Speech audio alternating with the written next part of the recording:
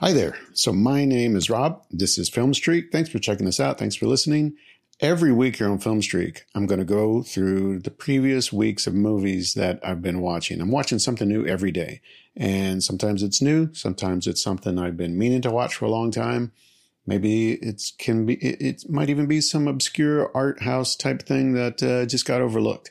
And this week in particular, I'm going to go back and watch some things I just meant to watch over the years, namely because they all won Best Picture at the Oscars in previous years.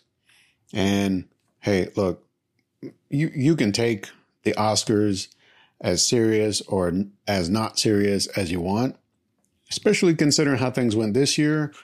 I think a lot of people probably question how much stock they really put into what matters to the Academy of Motion Picture Arts and Sciences. Okay. So I'll just say this. It's always been a thing of mine to at least look at the nominees and the winners, whether it's the films, the performers, the directors, the writers, all those. Like, I'm interested to know what the industry thinks is the best. And sometimes that translates to audiences and viewers that really identify those as the very best of that year. Other times it really doesn't, right?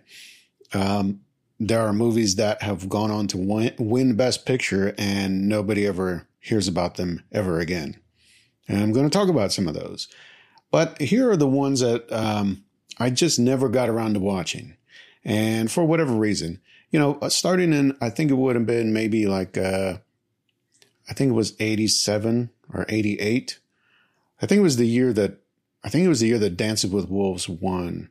Actually, that might have been a little bit later. But it was right in the late 80s. That's when I started paying attention to the Oscars and like what was making the rounds as best of the year and so on. And so that's when I really started trying to watch, if not the winner, most of or all of the nominees for each year. And that went through about, maybe about 10 years ago. I just started to see like the movies that I liked weren't necessarily the movies that were winning or being awarded, put it that way. So in that case, I just said, well, I just know I'm going to like what I like. And if it won Best Picture, maybe there's some merit to it. Maybe there's something worth seeing there, but I'm not necessarily going to expect that I'll like it the same way. So anyway, it's a long way to get around to saying like some of these movies I just skipped over the years. I just put them aside. Didn't really feel like that was something I wanted to watch. And so now here's a chance where I can do that. I can put these into the Film Streak and we'll get them out of the way. Call them done, right? So that's what we're doing. So let's pick this up. All right. So we're going to pick up Film Streak where we left off. Now we're on number 86. And this is The Apartment. This was from 1960. It was directed by Billy Wilder. Stars Jack Lemmon, Shirley MacLaine. And, I didn't really know what this movie was about. I like Jack Lemmon and some of Billy Wilder's films I really like. This was one that I don't know. Something about it didn't seem like it was very interesting to me. And once I started to figure out or read about what it was, and when I added it to this week's movies, considering how things have changed over the last 60 years, I thought, this might actually be something really important and relevant to talk about. If you haven't seen the film, The Apartment is about a man. His name's C.C. Baxter. He works in a corporate job in New York, and he works at a law firm, and he's trying to work his way up. He's trying to find some power in his career. So he's made an arrangement, and it's really established like before the movie starts. So you're not even sure how this is all playing out. It starts to come together over the course of the film, but he makes an arrangement with some of his coworkers, some of his bosses at the law firm to loan them his apartment for their trysts and their affairs and their one night joints. So I don't know. It's just got a weird kind of scummy premise to it. And, Jack Lemmon seems like such a kind of good-hearted, good-natured person. Even the character, he's kind of, he's doing this arrangement, and it doesn't seem like he's doing it with any malice. He's just doing it as kind of a convenience and a favor. And there's a point where it starts to like kind of put him out, like he's inconvenienced by it, but it doesn't ever seem like he has a real moral issue with it until later in the film, when he starts to realize the types of damage that he might be doing for either people he works with or people around him in his life. And it's only until Shirley MacLaine, she plays like I guess, elevator operator. You know, maybe that was a thing in the 50s, but here it's a case of CC Baxter kind of meets her, kind of falls for her. They kind of get into a relationship, but then it turns out she's actually someone who has been to his apartment or visits his apartment with one of his bosses. And that's where he decides, like, this is not the right thing he's been doing, because someone he actually cares about is now one of the people that is in his apartment. And it just introduces all kinds of moral questions. But it seems like there's questions that he should have maybe asked himself early on. So for me, like watching this now, it's really hard to identify with this character or feel like I should be on this character's side, because he's kind of a scumbag. Like, to have this kind of arrangement and not feel any real guilt or remorse about it. So that's always the hard part, is you want your protagonist to be somebody you can identify with and get on their side when they start to try and make the right decisions. So here it's just really hard to do that. Now, that's not to say the performances aren't well done, and the writing is actually pretty snappy, pretty fun, pretty interesting in terms of it's dancing around this really kind of creepy premise, but it takes it in a light and kind of a darkly comedic way. So it's hard to necessarily be on anyone's side in this story, other than to say that some of the choices in it are actually pretty interesting. They're pretty entertaining, put it that way. And if you look at it as only that, as entertainment, then this might be a pretty fun watch. If you look at it as some kind of possible perspective on either corporate, society or corporate culture, and how people may treat each other or may treat women specifically in the workplace, this is going to be a real trouble for you. And look, I have to watch it through the lens of today. I didn't see it when it came out. I wasn't even alive then. And I didn't see it in more recent years. I'm seeing it today. And today is a very different time than 1960. So just take it with a grain of salt that this is going to feel like it's from a whole different time and with very different sensibilities. So with that in mind, this could be a recommendation. I mean, the pedigree here is really high. Like all the people involved, they're a legendary part of Hollywood and the filmmaking industry. But the story itself, the premise itself, might be a little bit troublesome if you're not down with that. And I say not down with that, but I just mean if you have any kind of real issue with what line this is straddling.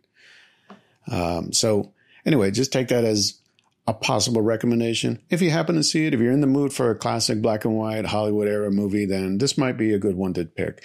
It's kind of amusing. It can also be a little bit troubling. So that's The Apartment. That's number 86. Next one I want to move to is one that I honestly had never even heard of before. And even to look it up, I had to do a little bit of searching, a little bit of digging to find somewhere to watch it. That is number 87. This is Tom Jones. And this is a film that was produced in 1963. And from my understanding, it's based on a very old English book or novel. And, I think there's something to this film that, if you look at it through that lens, like if this is adapted from a classic piece of literature, okay, that's one thing, right? There's a certain understanding of what they were trying to achieve with this. If you look at it as just a film itself, and the characters, the way they're portrayed, and the story, the way it's kind of laid out, is kind of a tough watch for me. There's so much in this film that feels very theater-ish, right? Like there's a lot of, a lot of the dialogue, a lot of the performances are big and loud and grating and annoying at some points. And I just think that, if that's the approach you take with a film, then everything has to dial it up, right? If you've got a film that is big and bold and loud, you think of something maybe that Baz Luhrmann would have done, like Moulin Rouge or Romeo and Juliet, some of those that take the volume up and they sustain it and they make it actually entertaining and appealing. That makes sense. Here, it doesn't. It kind of dips and dives and it has all these kind of variations, and yet it's all set in this, was it like a Victorian era, or it's like the 1700s in England, and it feels at times very kind of stiff and cold, and other times it's just so loud and annoying. And meanwhile, the story itself and the characters themselves they're just getting lost to me. Like I don't feel any connection. I don't feel any amusement by what's happening in the story. And honestly, I can't even really tell you much about the story because it just didn't work for me. It didn't play for me. And maybe that's me personally. I'm sure there are many that appreciate the literature that's involved and the history of it. But, this one was a hard watch for me. And, I always think there's a film that this made me think of actually, and it's called Barry Lyndon. It's by Stanley Kubrick. It's one of his, I guess, more notable films because of the way he shot it and maybe even the story that's involved. And this kind of reminds me of that in the overall style of it. But it is more of a comedy, and it is, like I said, just kind of brash, and that just doesn't really play so well. So I'm going to have to give this one a pass. I appreciate the effort, and I appreciate the history and the legacy of it. But as a film, when is the last time anybody talked about Tom Jones from 1963? Sometimes something like that tells you what winning Best Picture can or cannot mean. It can mean that you have a long life of film history. It could mean that you won one year and nobody ever talked about it since then. This is one of those that I feel like is kind of the case, but that's my personal opinion. In the meantime, if you see it, if you're into this story, this type of story, if you're into the literature that's based on, maybe give it a shot. All right, so let's move on. This is going to be our next one. This is number 88. This is In the Heat of the Night.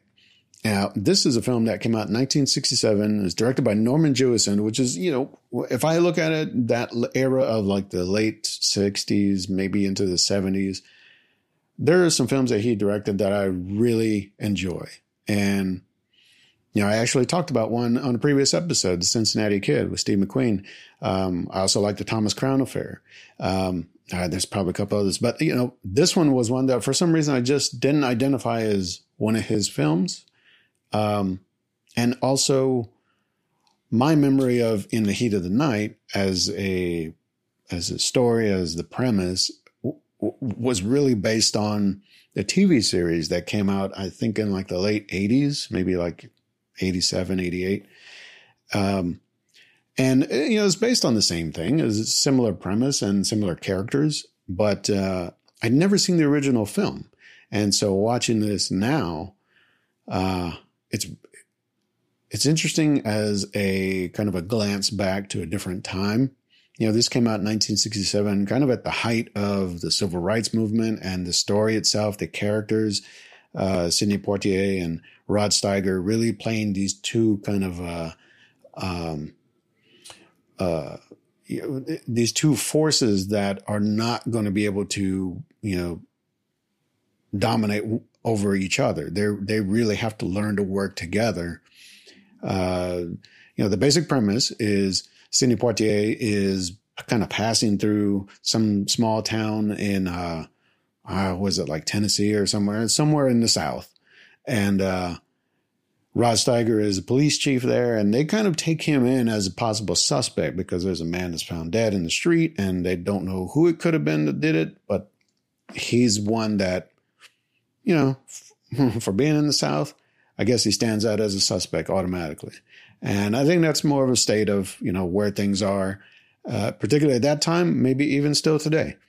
But look, the way Sidney Poitier carries himself, and I think that's part of the legacy that he's left behind, recently passed away also, is that he portrayed a strength and a dignity and even a charisma to charm and turn Rod Steiger, the police chief, and the other police officers and the community there, turn them around and help them see that he's a smart man, he's a thoughtful man, he's a brave man.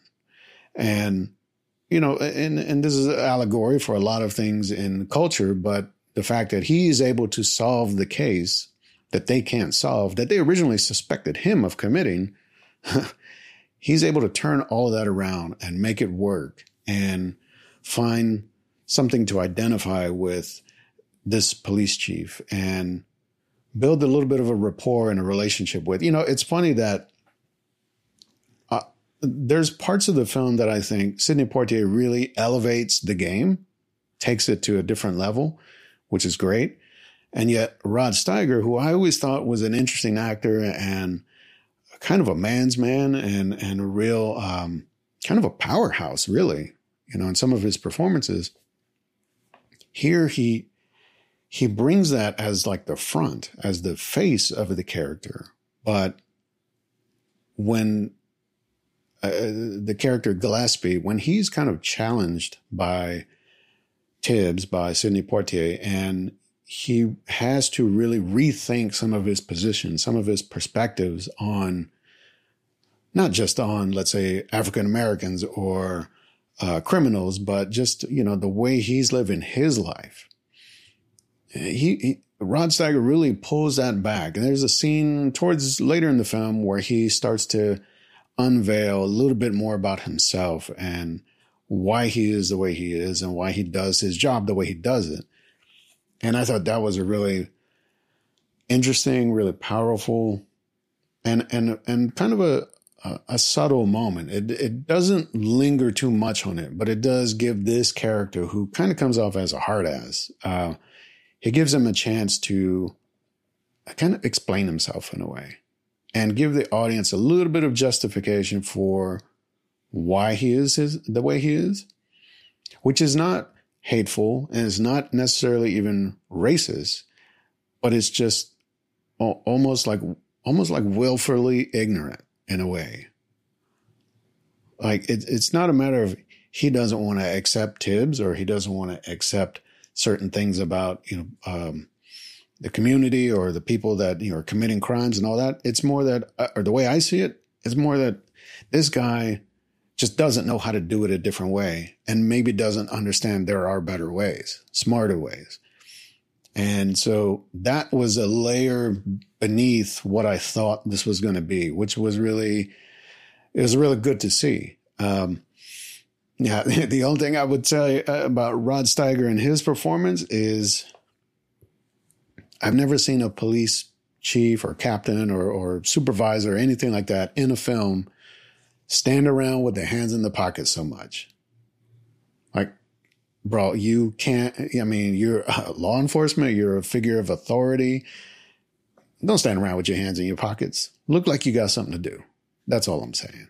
All right. So that aside, look, In the Heat of the Night is definitely a recommendation for me. I think is really, you know, it's in a way, it's a little bit sad that it's still relevant today, some of the points in the film. But I think it does what it does. It does its job of communicating the emotion behind it and some of the perspectives behind it in a really nuanced and a subtle way. You know, it's not so over the top. It's not big and brash. It really lets you lean in and get into those moments with these characters. And so that, I guess that's the legacy. That's the lasting power of this film, that it's still considered, I think, kind of a landmark in a lot of ways for the civil rights movement and for the 60s, in terms of film. So check that one out for sure, In the Heat of the Night. Okay, so now we're going to move on. This is number 89. This is Ordinary People. And this is from 1980, directed by Robert Redford, stars Donald Sutherland, Timothy Hutton, Mary Tyler Moore. And going into this film, the only thing I knew about it was that, or what I thought I knew about it, was I thought it was a film about a family coming apart because of divorce. That's kind of what I thought it was. And it's only by maybe something I thought I heard or thought I read somewhere. And yet, watching the film now and really getting into it and understanding what it is, it's not about that, but in a way, it's about something worse, for a family. And that is a family that is truly dysfunctional in just about every way. And, the one thing with this film I'll say is, watching it today, there's a pretty heavy veneer of late 70s, early 80s all over it. Down to production design and wardrobe and that kind of stuff. Yeah, sure, that looks dated. That's one thing to kind of get yourself through if that's an issue. But the other thing is some of the acting, some of the scenes rather, they feel a little bit like TV soap opera-ish, the way they're shot, the way some of the, just some of the tropes that you might see or associate with like a soap opera. Some of that is on display here. Now, on the other hand, the writing is really sophisticated and delicate in a way. And the characters, some of the performances are really subtle, really nuanced, and really natural, which I like because I think it speaks to it. In the title, it says Ordinary People. So let's see ordinary on display. Don't get me big and histrionic and over the top. I want to see what this type of story, how this plays out with ordinary people. And so there are parts of the film that I can't identify with necessarily, this is a story about a middle-class family from the suburbs in like the late 70s. And, there's some of the things that they're just not part of my experience in particular, but as a child of divorce and someone who has a family now with a wife and kids, I can see through that stuff over the top of it down to what's beneath that and how that is. I mean, it's poignant and it's remarkable that it still touches me, in an emotional way today. Considering this film is, over 40 years old now, but there are things that are, I guess, just kind of universal or timeless, that if you're in any of these kinds of, relationships or just this kind of a family situation, you automatically understand what they're talking about and what's happening. And so, the basic premise of this is, Timothy Hutton is his character. He's one of two sons of Donald Sutherland and Mary Tyler Moore, and the other son, as is explained in the film, died before the film starts, before the story. And this is all based on a novel, if I understand. So the author who also helped work on this film. But the driving force of the story is their son, who is struggling with something. It's not really clear at the beginning. It's a little bit patchy. Like, is he dealing with some kind of, some past incident? Is he dealing with some fears about things, being a teenager in high school and what that time of life, can mean for people, making the change into adulthood and all this stuff. And it's interesting because it doesn't just play from his angle either, though. It plays from the parent side. And when you see the father who is trying to be understanding, trying to be, acknowledge that his son is going through something, trying to be encouraging also, trying to be a really present figure in his life. And meanwhile, the mother is going through things about it, just going about it in a different way in terms of maybe shrugging off whatever is bothering him and rather, trying to focus him more on what he should be doing in the future and everything else. And, you could say one could work just as well as the other, but if someone's dealing with real trauma or, something in the past, those things have to be worked out. And this is where I feel like this is one of those films that was early on in that conversation of, hey, we can't just brute force our way through life. Sometimes we have to stop and we have to reassess and we have to think about what is hurting us and what is in our way and how we overcome that and how we get through that. So in that case, this film really introduces, I think, something new into, I guess, popular culture or at least how families operate and even perceive the world around them. There's also a character in here played by Judd Hirsch, who is his kind of a doctor, a therapist that he's going to talk to about what's troubling him. And, it's funny to look back now, like there are moments and I'm going to guess pretty confidently that some of Good Will Hunting, where Will is dealing with Sean, Robin Williams' character in that movie, I feel like some of that might have been inspired by this film, which was maybe like 15 or almost 20 years earlier. So having this kind of a scene or this kind of a dynamic between these characters in this movie where they're really laying these feelings and emotions out on the table. And sometimes it's hard to make sense of it. Sometimes it's hard to understand, but these characters do eventually kind of come around to knowing what's hurting each other and trying to move forward.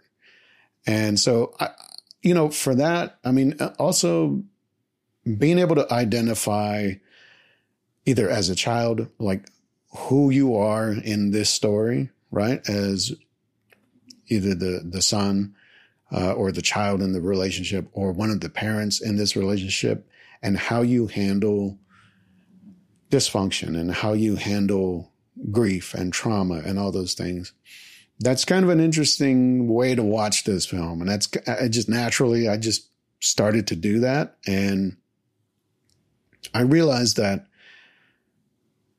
funny enough, I guess, me personally is a little bit of a personal take here, but I've been every one of the people in this movie at some point or another.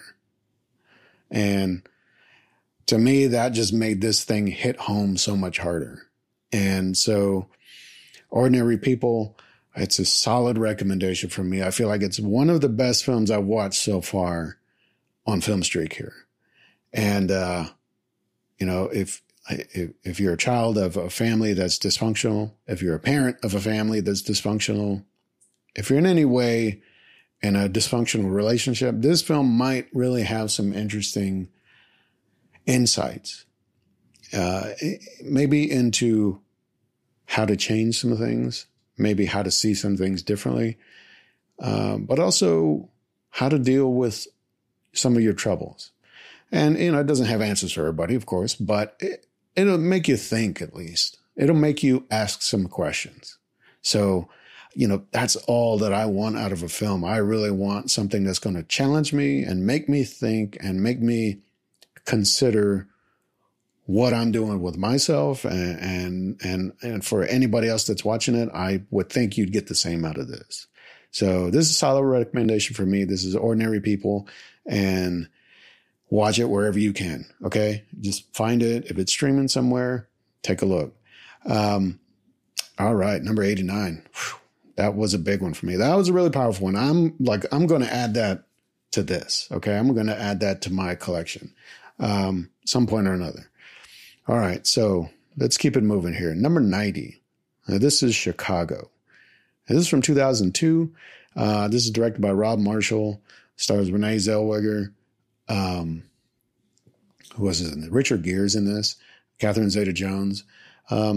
A lot of people actually that I didn't know were in this film. I mean, if you look at like the poster for this, it's like just the three of them, but like Queen Latifah's in this, Taye Diggs is in this, like who else is in this? There's somebody else that I'm thinking of. It's not coming to mind. Oh, John C. Reilly's in this, and singing and performing in such a way that I didn't know was a thing he did, but all very cool. You know, this, I remember when it won Best Picture, and I didn't understand because I wasn't sure if it was a musical or not, oddly enough. I don't have a history with like Broadway musicals or musicals in general on stage or on screen. I just don't, it's not really a big thing for me. So this, I had no context. I had no understanding of any of the history of it. And so when you watch, like I remember some of the trailers and stuff back then, like it seemed like it was a musical, but it also seemed like it just had, kind of this, like a crime story in it somehow. So once I actually now get to watch it, I can see that it's a really interesting mix of both, where the musical numbers are presented and filmed in a way that they're stage numbers. So to me, if I back up here for a second, like I think of musicals in terms of, it's two people walking down the street, they're talking, and then they just break out into song, and then maybe other people around them join them, and it becomes a whole thing, like in the middle of the street or whatever it is, right? And then they go back to normal. And so this is not that. There's really not that in the way this is presented. It's more done in terms of there are scenes, and then there are these musical numbers that either accent the feelings in the scene, and sometimes they're like they're almost like switched out. They're like cross cut between the real thing that is maybe playing out like in a courtroom, and then a musical number that is playing out where characters are kind of in the similar position, but there's a whole different background and other people around them and all this stuff. It's a really interesting technique. And I'm sure other films have done it too. I'm just not familiar with musicals on film, but I like that this had a really strong sense of style to it. The performances and the songs and all that. I'm sure it's a celebrated thing throughout the years, this particular show, but I have no background to it. So all I can go by is what's on the film here. And so to me, that was all well done. The performances, the dancing, the singing, all of that. Even the acting, some of it's a little bit over the top and a little bit kind of a throwback to that era. I think it takes place in like the 20s or 30s. And so I get that. That's all part of the style of it. And yet there's just something else. There's a whole different level to it in terms of like the way it's shot and the way it's edited. Like some of it is very reminiscent of like more like a modern day music video. But then I think it's actually well done the way it's combined with that throwback, 20s and 30s style of filmmaking. So, I really thought it was interesting. I would probably watch it again, actually, because there's so much there's just so much going on in the musical numbers that, I kind of found myself, surprisingly, I found myself just waiting for the next musical number, not really paying as much attention to the scenes and the plot that was happening, which was kind of counterintuitive to me. Like I normally, if I'm trying to watch a musical or something, I'll just like, okay, let's get through the song. Let me get me back to the story. Here, though, since the performances, the musical numbers do add to the story, or at least contribute to it, you have to watch them. Like there's no way you can really not pay attention to them or skip them or whatever. it's all integrated so well. And so I thought that was really well done. I don't know that it would necessarily have won Best Picture for that year in my mind. Like, I can't remember what else was nominated that year, but it's definitely a solid effort. It's definitely well done. So in that case, take a look at it. If you're into musicals, especially, and hey, maybe there's something about this that is like, just doesn't really vibe well with people who really, really into musicals. Maybe something here is a little bit, offensive to people who like know the original material or understand like Broadway musicals and how they. I don't know. I don't know. I don't care. All I know is I watched this film and I actually really enjoyed it. I thought it was very entertaining, intriguing, and thrilling, maybe in some ways, but most of all, I just watched it for the show. It's just a matter of going and just watching everything, all the lights and all the sounds and everything, and enjoying it for that. So that's why I say, I don't know if it's a ringing endorsement that this should be Best Picture of that year, but hey, for, watching it on a Wednesday night or whatever, it's pretty solid. So that's Chicago. All right, so let's keep moving to the next one. This is number 91. This is The Artist. Now, this is from 2011, and this is an interesting one because this is directed by somebody I don't know, stars people I don't know.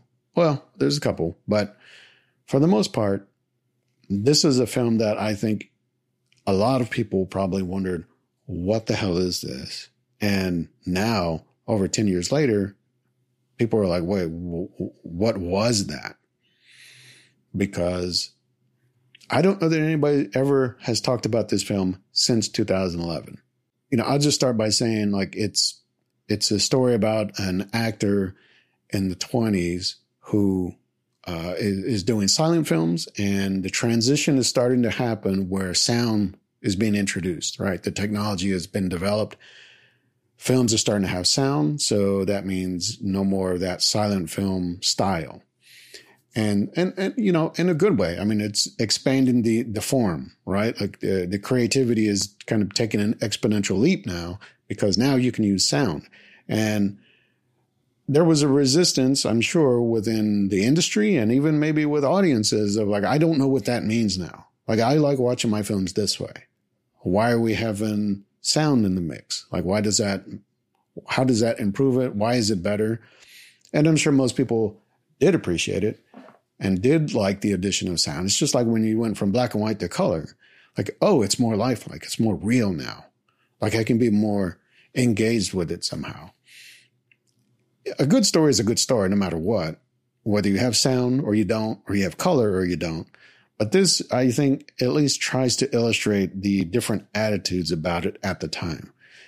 So you've got this actor, George, who does this with silent film, and sound is coming into the mix. And so there's a young actress, her name is Peppy, and she is trying to make herself into a star, trying to find a big break somewhere. And she does, partly due to his help.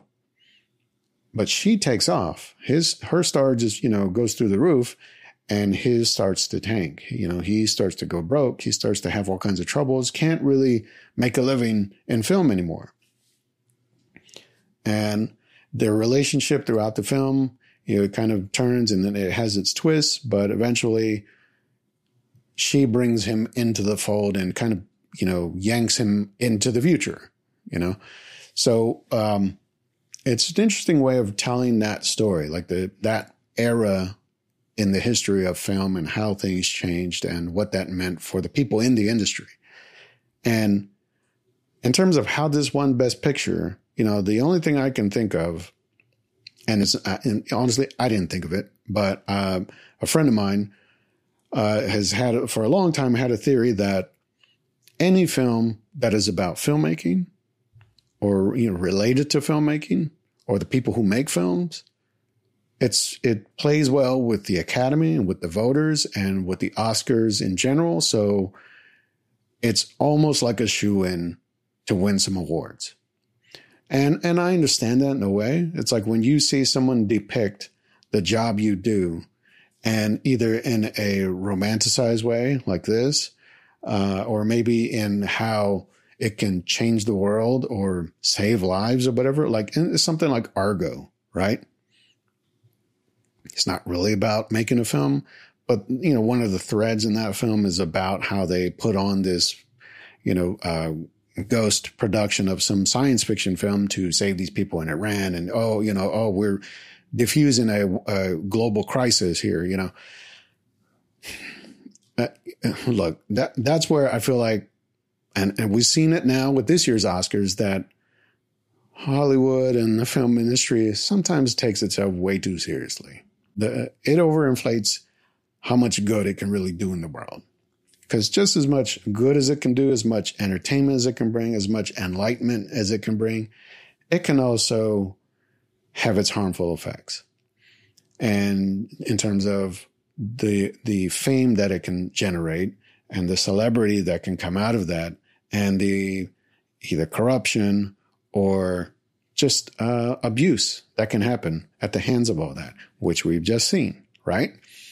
So there's a balance there. And times like this, and this film maybe, and this year in particular, where this won Best Picture, I mean, it just feels really like a, big jerk fest. Like, I'm not saying that there's not, legit craft and talent in making this film. And even the premise of it is really noble to kind of, understand a little bit of this era of film history. But I just feel like in 2010, 2011, or whichever year, there were other films that I'm pretty sure would have beat this out. There are other films that you talk about today more than you talk about the artists. I'm pretty sure of that. So watch it if you can and enjoy it for what it is, but also take it into account that this won, maybe not necessarily on the merits of its story or how well it was done, but just on the subject matter. And look, I mean, if you love films like me, I understand that there's a good side to that. Is I want to see a story like this. I didn't necessarily need so much of the clever tricks that it tried to pull, where for a good portion of it, it is a silent film. And there are even parts where it's a silent film inside of a silent film. And there are some other tricks that come into play as the film goes on. So, I mean, it's clever. It's a little bit inventive. And so that it's not just a complete silent film in that, 1920 style. But I just think if you could have just told me the story straight, it might have been just as effective. I don't know that, right? I don't know that. I feel that maybe that's been done before and it didn't work. And that's why we never heard of those films.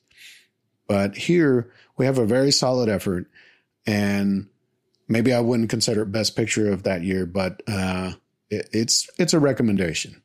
So, all right. So check that one out if you can.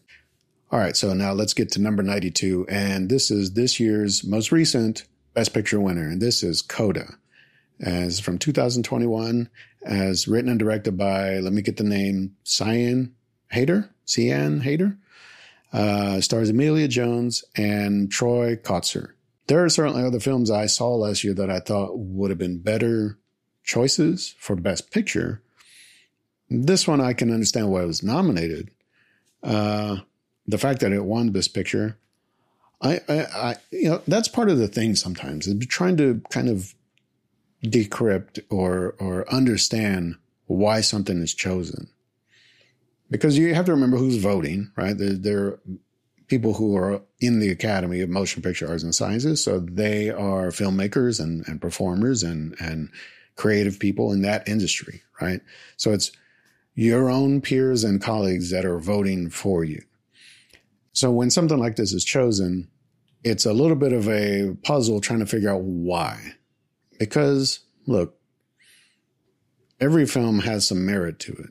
And some have way more than others. Some have way more craftsmanship or time or talent involved. But that doesn't necessarily make them better, right? Sometimes it matters more how it impacts you and how it impacts your audience. And so this, I feel like, is one of those in that second group where it's not big and flashy and it doesn't have maybe a lot of money or talent behind it. This is, by all accounts, or the way it appears to be at least, this is very much an independent film. It has to be more measured and just more delicate in how it plays, how it plays out. So when you come to something like this, where it's about a young woman who is about to finish high school and wants to go to music school, wants to sing, and yet her two parents and her brother, older brother, they're all deaf, and how that struggle takes shape when she wants to leave. She wants to have her own life, and yet the family and the family business needs her to function in some ways. And the struggle there, it's a struggle that I think people can relate to in a bunch of different ways. And whether it's just, being a kid and growing up and wanting to leave home, wanting to do your own thing, and maybe you have some obligation or feel like you have some obligation that you can't let go of. On the other hand, being a parent and having children that are in their late teens and moving into adulthood, I can see it through that lens too, of not necessarily wanting to let go, but also knowing that you have to do that as a parent. You have to be able to, turn that loose and build your life for yourself and make it for yourself as a parent on your own without your children there, because they have to live their own life. And so there's so many different things in this film that I thought that I wasn't really anticipating. But once it was kind of made clear, like these are the themes involved, it was powerful to me. It did have an impact on me.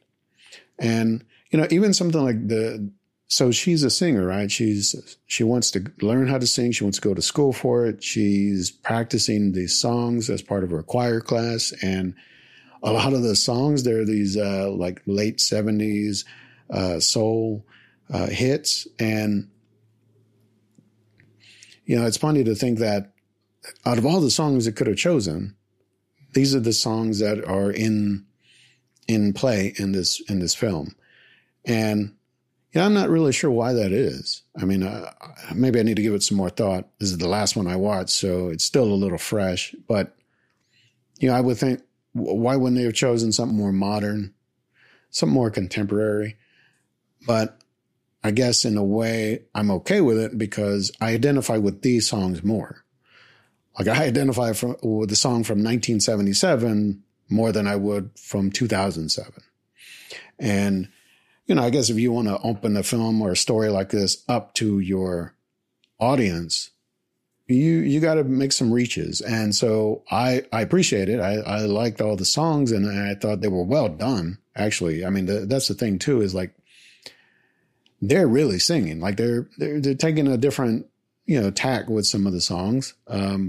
But just as much as something like Chicago, where you can see the actors are really singing this, I mean, they really sell it and it really works. Or at least to me, to my ears. So, all be told, out of all the films that were selected or nominated last year, again, I don't know if this is one I would have picked. And I can't tell you in 10 years we're going to ever talk about Coda again. But I do know that it does work as a film and as a story. And the characters in it are entertaining and interesting and real. And that's always a good sign to me. That's always a sign that somebody's doing something right. Somebody's got a good ear for something, or a good, that's not cool, or a good eye for something, to know that they're on the right track and their story is going to connect. And so when I see that in this film, I mean, it gives me confidence. I want to see what else is going to come from the people who made this film, whether it's a similar type of subject matter or something entirely different. To me, it's like, okay, well, here's a talent I got to keep an eye on. So I always like when a film does that, when it gives me that thought to see what else is going to come from it. So, all right. That's number 92. That's Coda. That's a recommendation. Check that out. I think it's only available on Apple TV, but at some point, maybe it'll be available other places too. But in the meantime, look, this was interesting. Considering everything that happened with the Oscars this year, and you know what I'm talking about, I wasn't sure if I really wanted to just kind of lean into this anymore and just give the Oscars any more weight, right? Give their selections or their, I guess, opinion on what is the best of the year. I wasn't sure if I really wanted to, jump into that pool, but I had already started. Okay. So, when that happened, I was already watching the film. So look, if you watch the Oscars still live, good for you. I think some of the films here and some of the films over history, I mean, especially like the last 30 years, they've been real questionable, like who's won and who hasn't won. There are many years when I look at the other nominees, I'm like, why didn't that film win? And look, this is art and at a level that maybe most people wouldn't see it because it also is commerce. It is a business, but it is art still. And art is always subjective. It's always up to each individual what they appreciate, what they don't, what they like, what they don't, or what they just are offended by or insulted by or whatever. Either way, it's worth looking at this. It's worth taking a glance, trying to understand maybe why it's important, why it matters, or why it mattered to the Academy. It may not matter the same to you, but that's always been the lesson for me, is just to see what else is out there. And that's the whole part of this, right? That's why I'm doing this whole thing. I'm watching a bunch of films I've never seen before because I know there's other good stuff out there and I've maybe ignored it or just it hadn't crossed my view in the past. So that's what we're doing here. That's what Film Streak's all about, baby. All right. So look, thanks for checking out another episode. Thanks for listening. If you want some more episodes, you can go to filmstreak.com. You can find links to subscribe to all the Apple, Google, Spotify's, all the podcast places. It's there. And also, I'm going to open something up here in the future with the podcast. I want to,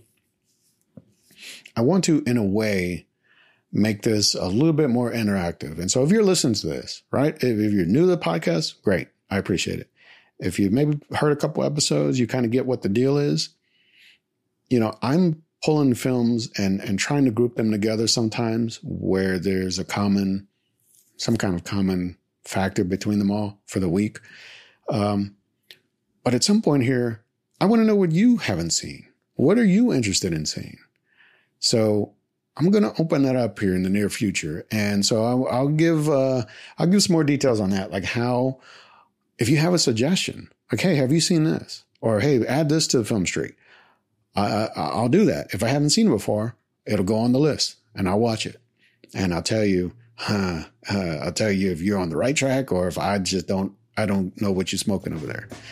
But either way, look for that in the future here. In the meantime, I'm just plugging away, man. I'm just doing all these episodes. I'm trying to watch as many films as I can, but I'm trying to watch new stuff. In the meantime, I'll keep watching movies. You do the same. Take care, take it easy, and see you later.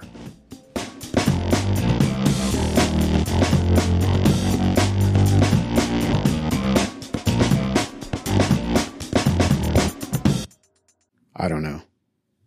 Still recording. Oh, it's a lot of movies. Look, one more episode and we'll be at 100. Can you believe it? I'm going to have watched 100 movies in a row. Not in a row. Every day. 100 days in a row. Okay? That's different. 100 movies in a row. Need to change the shorts by now. No, I'm watching 100 movies every day for 100 days so far. Soon. Not yet, right? Okay. Soon. We'll get there soon.